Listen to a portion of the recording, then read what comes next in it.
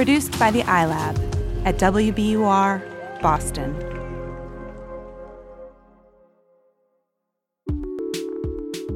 Amory. Yes. Confession time. Oh.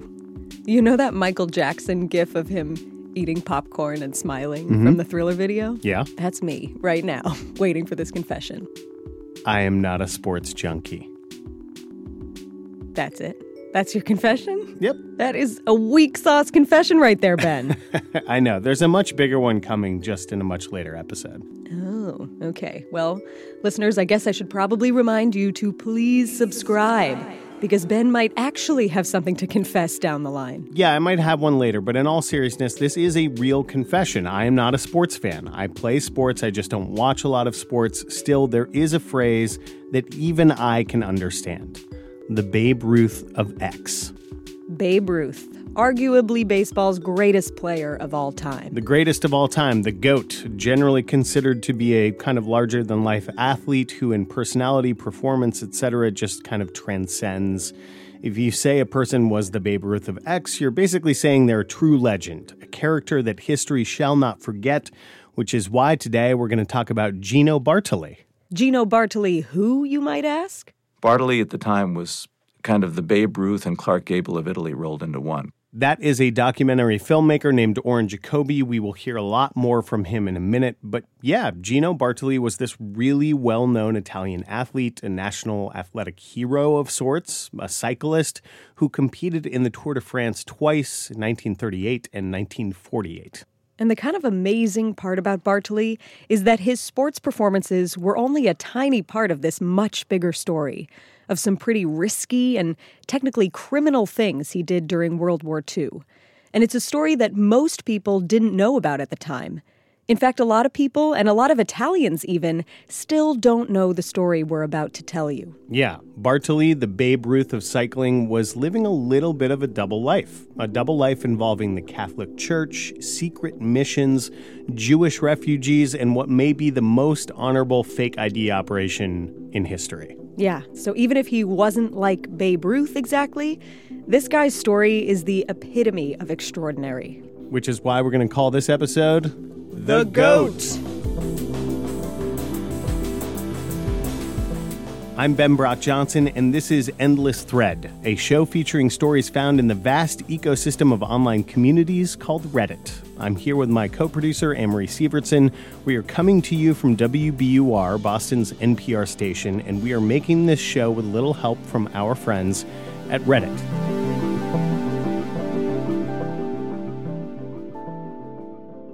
Amory, how did you find this story?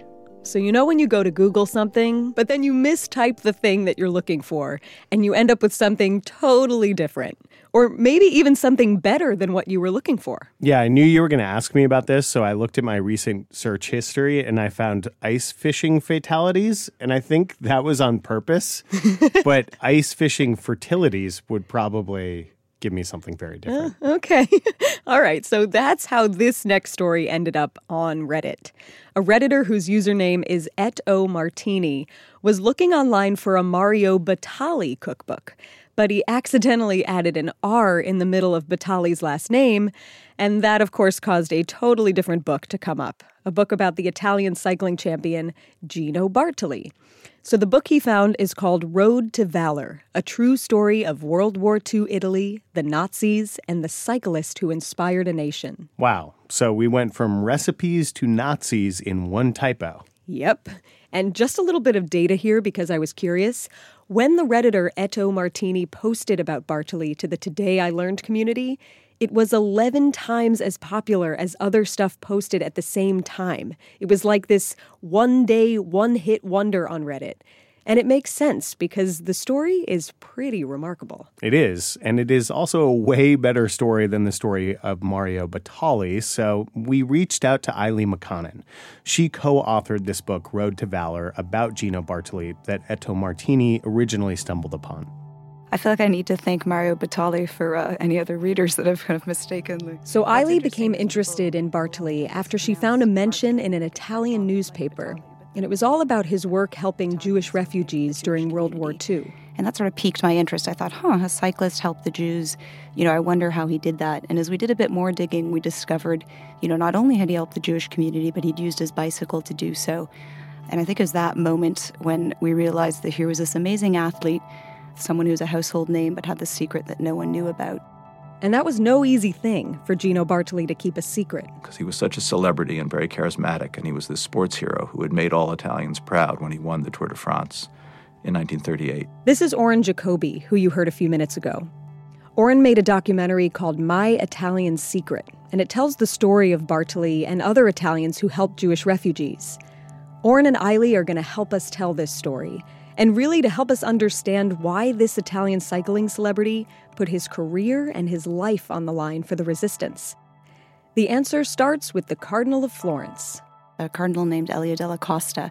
Now, he had been a family friend of Bartali, sort of a mentor to him growing up. And during the fall of 1943, this was when the Nazis had come into Italy at this point. Italy had become a very dangerous place for Jews. And there's a big community of Jews who had flooded into Italy and Florence, and they turned to the rabbi of Florence, who in turn had turned to the cardinal. The cardinal approached Bartali and asked him if he would come and help them, because they had this effort to try and save the lives of these people and to hide them in monasteries and to hide them in Florence and in other cities nearby. So Bartali does what Bartali does best. He gets on his bicycle. He becomes a kind of bike messenger for a network that ran between Florence and a town called Assisi, a network that helped refugees get fake papers. Okay, Emery, and these messages he is bike messaging back and forth are essentially the fake IDs? They're the ingredients for the fake IDs. Aha. So the Nazis are everywhere at this point, and the only hope that Jews had for being able to really go anywhere, or especially to get food ration cards without being discovered, was to have one of these fake IDs. And as I said earlier, this is like the most worthy fake ID operation of all time. How does it work? So the first thing that they did was they took a picture of every refugee in their care. And then Bartali would go to the various monasteries and the places around Florence where the refugees were hiding and pick up those photographs. And then take them to Assisi? Right, because in Assisi there was a pair of printers. It was a father and son. And they would create the actual fake ID papers that those photographs would then be attached to. The other thing they did was they gave them a name and an address from somewhere in the south of Italy so the Nazis couldn't check up on the population rolls and see if that person really lived there or not. So, for example, someone whose name was Vandalatus and came from Rome might get a name that sounded more Italian and less Jewish, might be named suddenly, Gina Lattanzi, and it might come from Ancona, somewhere in the south of Italy instead of Rome. Now, Bartali was a great person to participate in this secret network in this way because he was one of the few people during the war years who had relative liberty to move around. He still trained on his bicycle so he could be seen in the countryside in Tuscany and Umbria. And if he was stopped, as many people would be, there are military checkpoints everywhere, at least someone at the checkpoint, would recognize him from some of his pre-war wins. But he would just say, I'm out training for my next race, and they would let him go by, and they'd wave to him, and they'd cheer him on. And all the time that he was riding his bike, inside the frame of his bicycle and the tube and underneath the seat and in the handlebars, he'd rolled up and hidden the false papers or rolled up and hidden the photographs that he was taking the other way. Emery, the idea that this guy is rolling up photos and forgeries and putting them into the frame of his bike and the handlebars and the seat, this is like some spy versus spy stuff. How far of a ride are we talking here? It's about 110 miles. 110? From a guy who, by the way, won the Tour de France in 1938? Child's play. Except that the roads of this region during the war were constantly being damaged or destroyed by bombs. So he had to dodge a couple of bombs on his bike. No bigs. Totally reasonable training regimen, Amory. Oh, sure, Ben. Okay, but here's the really interesting part, and that's that Bartali would make some pit stops along the way of this ride. And unlike a Ben or Amory pit stop, this was another opportunity to basically fight the Nazis, or at least to help other people escape them. There's a town called Tarantola in the north of Italy, which is the central nexus of the railroad system. And It was also on the route that Gino would ride on his way from Florence to Assisi. He would often stop off there and stop in the cafe. And there was a moment, again late in the war, when there were trains that were still running to the south. You could get on a train and you could get away from the Nazis. And he one day came and really worked as a decoy, where he rode his bike into the station. Allora d'accordo con questi partigiani. Mio padre faceva il campione. So Ben, this is the voice of Andrea Bartoli, Gino's late son, speaking in Oren's documentary. And what he's saying here is, my father played the part of a great cycling champion. Everyone gathered around him, and when the guards saw the crowd gathering, they left the trains and tried to disperse the crowd. Staccavano del gruppo e gli ebrei entravano sul treno senza essere visti, senza essere controllati. While the guards were busy, the Jews were able to switch trains without being seen or stopped by the soldiers. Then they could travel south to seek asylum.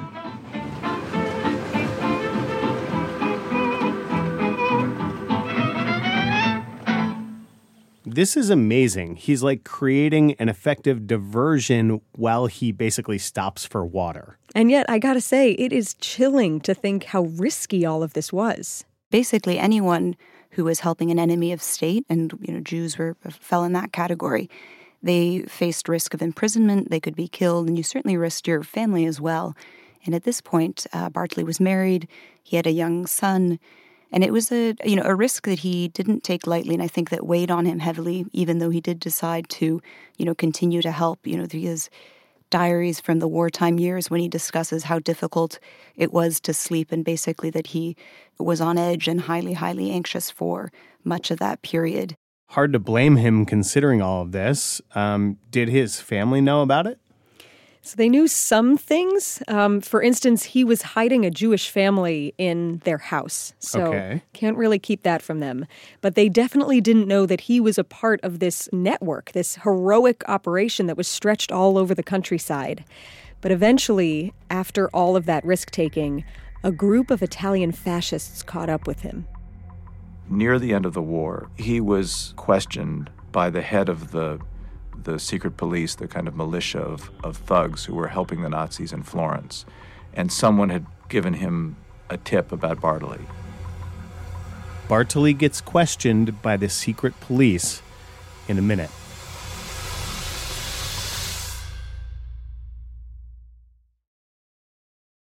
So Gino Bartoli has been this bike messenger for this big secret network of people hiding Jewish refugees in Italy during World War II. But near the end of the war, he gets brought in by the secret police. Here's documentarian Oren Jacoby again, and Eiley McConnon, the author. Oren says the secret police knew something was up. It was clear he had delivered something, he had done something, and he was held in the headquarters of the secret police, where people were regularly being tortured and killed. They'd pull people's teeth out, they'd pour sort of hot liquid down their throats, they'd kind of put cigarettes out on their face or elsewhere to try to force confessions out of them, and all while in earsight, of other prisoners. So Bartoli's waiting down in this sort of prison, waiting to be questioned. But after 3 days, when they took him out to question him, one of the aides to the head of the secret police said, look, I can vouch for this man. If he says he hasn't done anything wrong, you should let him go. And it turned out to be a big cycling enthusiast who knew him from his pre-wartime races, but also had been a supervisor for Bartoli early in the war. And they released him. But that was a narrow escape, and he could have been killed.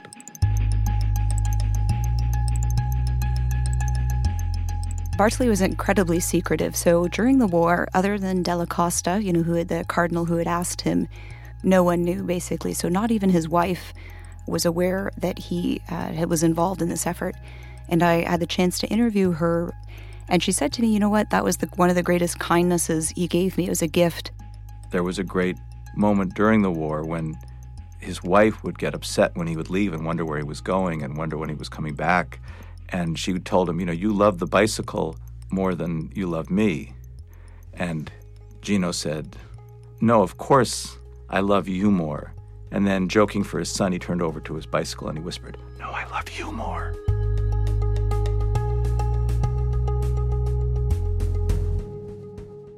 So she was always worried about him, but he didn't tell her where he was going, and he didn't tell anyone where he was going. Until after the war, Gino and his son Andrea would go on trips, and often they'd drive from Florence to Rome or Florence to Venice, and they would pass Assisi. And finally, one day, they got off the highway and they drove up the hill into Assisi and drove up to where the cathedral is and got out of the car and walked into the cathedral. And there were these amazing, great frescoes by Giotto, the great Renaissance painter. And they tell the story of St. Francis of Assisi, which in a way is the story of what Bartoli and these other people were doing. They were taking off their cloak to give it to the person who needed it. Here's how Gino's son Andrea remembers this. Ho cominciato a raccontarlo quando ero già un uomo un po' maturo. He says here, he started to tell me when I was about 30. Little by little, when we drove past Assisi, he would say, Giotto, I've always loved Giotto. Bit by bit, he started telling me what he'd done to save Jews and other people. He told me everything, always making me promise not to say anything to anyone. And the story that Gino told Andrea that day was that this is where he had come to deliver the fake IDs. And he would wait in this big open hall where the frescoes are until a priest came from the underground chamber where the people were hiding and would come and collect the false documents or would give Gino the photographs that he would then take off to the printers. And it was almost like he was getting something off his chest. Wow. So eventually, Gino finally tells his secret. Right, but only to his son, only to Andrea. It stayed a secret to everyone else almost until he died. Yeah, and I thought that was interesting because I get why he would do this during the war, but at first I didn't really understand why he wouldn't want anyone to know about his involvement in the resistance even all these years later, but we sort of find out eventually why he feels this way. Yeah, and here's Gino in his own words. He's speaking here in 1985, so this is 40 years after the war has ended at this point. Non ne voglio parlare, non voglio apparire di essere un eroe. Gli eroi sono soltanto quelli per conto mio che sono morti, che sono stati feriti, che hanno fatto tanti mesi di gionia. He says here, I don't want to talk about it or act like a hero. Heroes are those who died, who were injured, who spent many months in prison. Humility. Basically, he says, this is just what you do, and you don't brag about it. The Italian resistance as a whole helped save more than 10,000 people. And it's important to say that the Catholic clergy helping Bartoli were also going directly against the church leadership, which, generally speaking, turned a blind eye to a lot of the injustices happening in Italy at the time. Yeah, Gino Bartoli alone is estimated to have helped more than 800 Jewish refugees escape the Nazis. But after the war, there was one more thing he wanted to do for Italy. He wanted to win the Tour de France of 1948, a decade past his prime. Stick with us, and we'll tell you all about it after the break.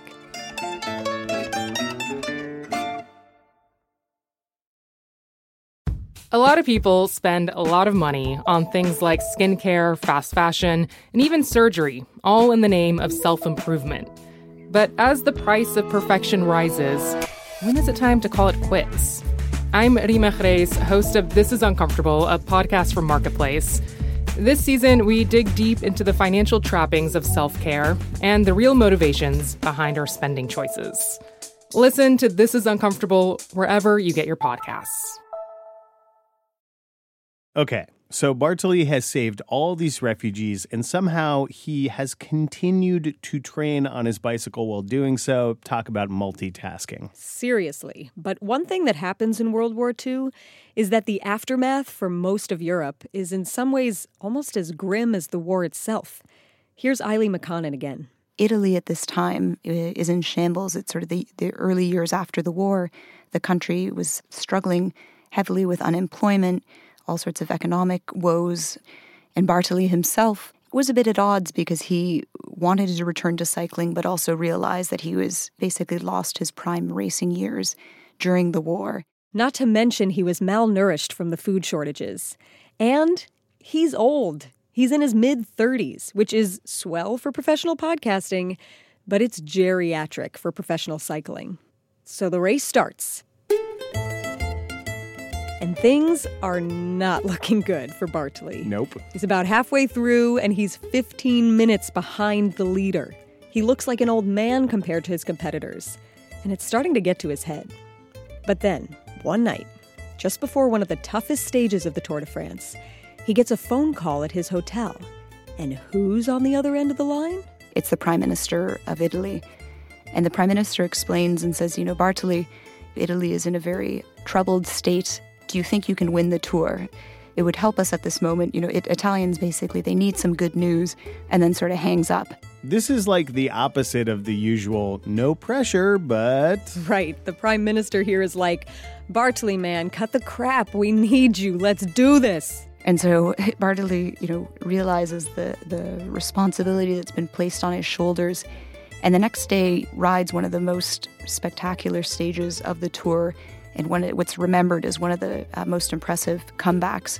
He wins that stage, and he goes on to win the Tour de France of 1948, a full 10 years after his last victory. The news travels back to Italy, and it was a sort of kind of euphoria, basically, that spread through the country. And so Bartoli's victory in that stage, and he went on to win the Tour, was very much seen as being quite important in terms of improving the mood in Italy at the time. I think one historian said he gave the country back its smile.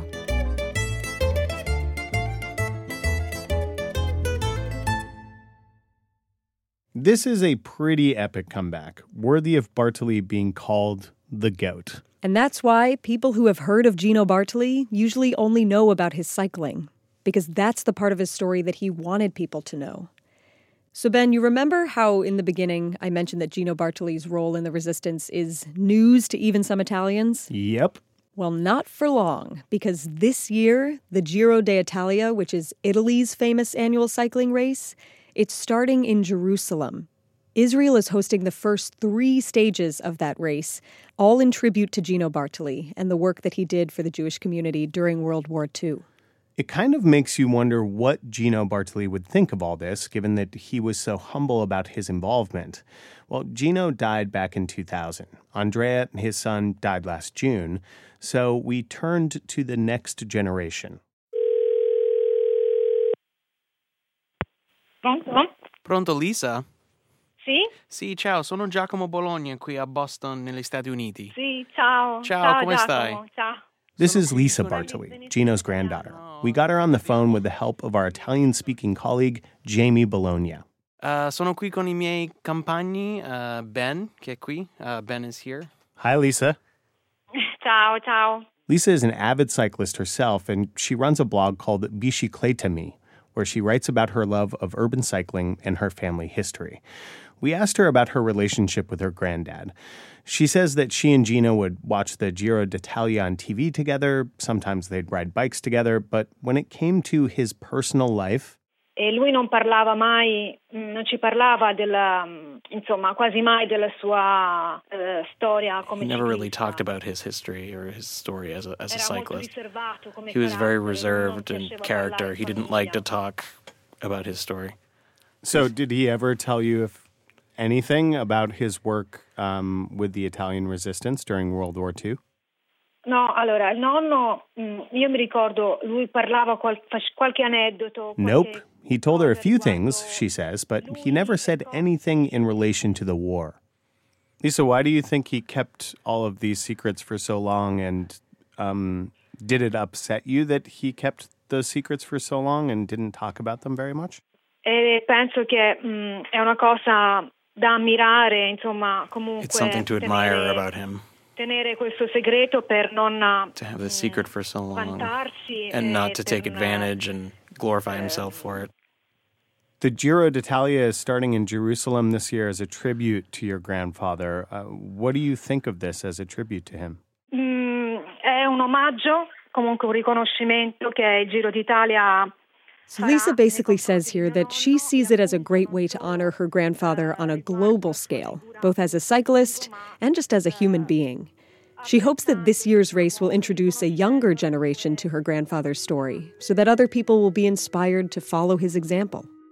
Italy as a country has, even today, refugees and people immigrating to it. How do you think about the refugee crisis in relation to the story of your grandfather? Ma io posso dare un parere mio personale, no? Perché, insomma, è una domanda personale. It's a personal question, so she's going to give you her personal opinion, but my grandfather and the character that he had, it didn't matter the race, the religion of the people. Lui era contro le persone violente. He was against people who were violent, and he was against the oppressors. Quindi lui salvava He saved anyone who was in threat for their lives. Il messaggio che lui ha lasciato a noi. So the message that he left to us for today a questi pregiudizi, no? Anche che noi is to let go of our prejudices that we all have. Fare del bene. Do good. Mi viene in mente che lui, quando portava i documenti, when he took documents and transported fake, documents, false documents on his bicycle, non voleva neanche sapere né i nomi delle persone. He didn't want to know the names of the people. He didn't want to know what was on the documents. Lui voleva solo He only wanted to help and save the people. Non interessava chi. It didn't matter who they were or where, but he knew that they were in risk of death. Cioè, questo è il messaggio. And so that's the message. Abbastanza attuale come messaggio. It's a very current message. Lisa Bartoli, thank you so much for talking with us. Oh, okay, you're welcome. Thank you. Thank you very much.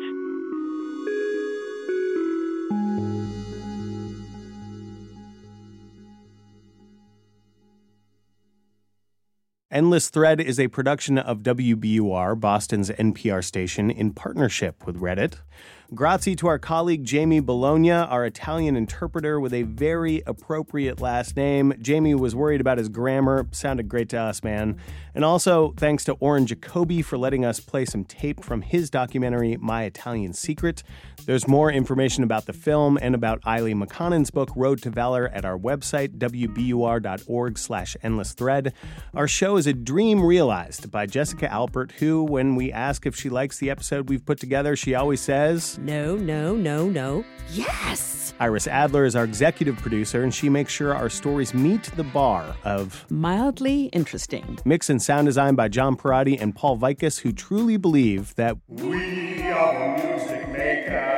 Our web producer is Megan Kelly, who looks at our attempts at writing web copy and always says, Aww. Our intern is Chris Yulian, who, when we put him on a task, he politely says, Hold my beer. Michael Pope is our advisor at Reddit, and whenever we have our weekly meeting with him, we can all agree it was oddly satisfying. Our theme music is by Squelcher. Big ups to Redditor Leah Marie 315, who gave us permission to use her artwork for our episode this week. Head to our website for a link to more of her work. We are also on Reddit. Endless_thread is our username. And Redditors, if you want to make art for an upcoming episode or suggest a story to us, we love us some tips. You can hit us up there. You should know our show is produced by Amory Sievertson. I'm senior producer and host Ben Brock Johnson. I'll let myself out.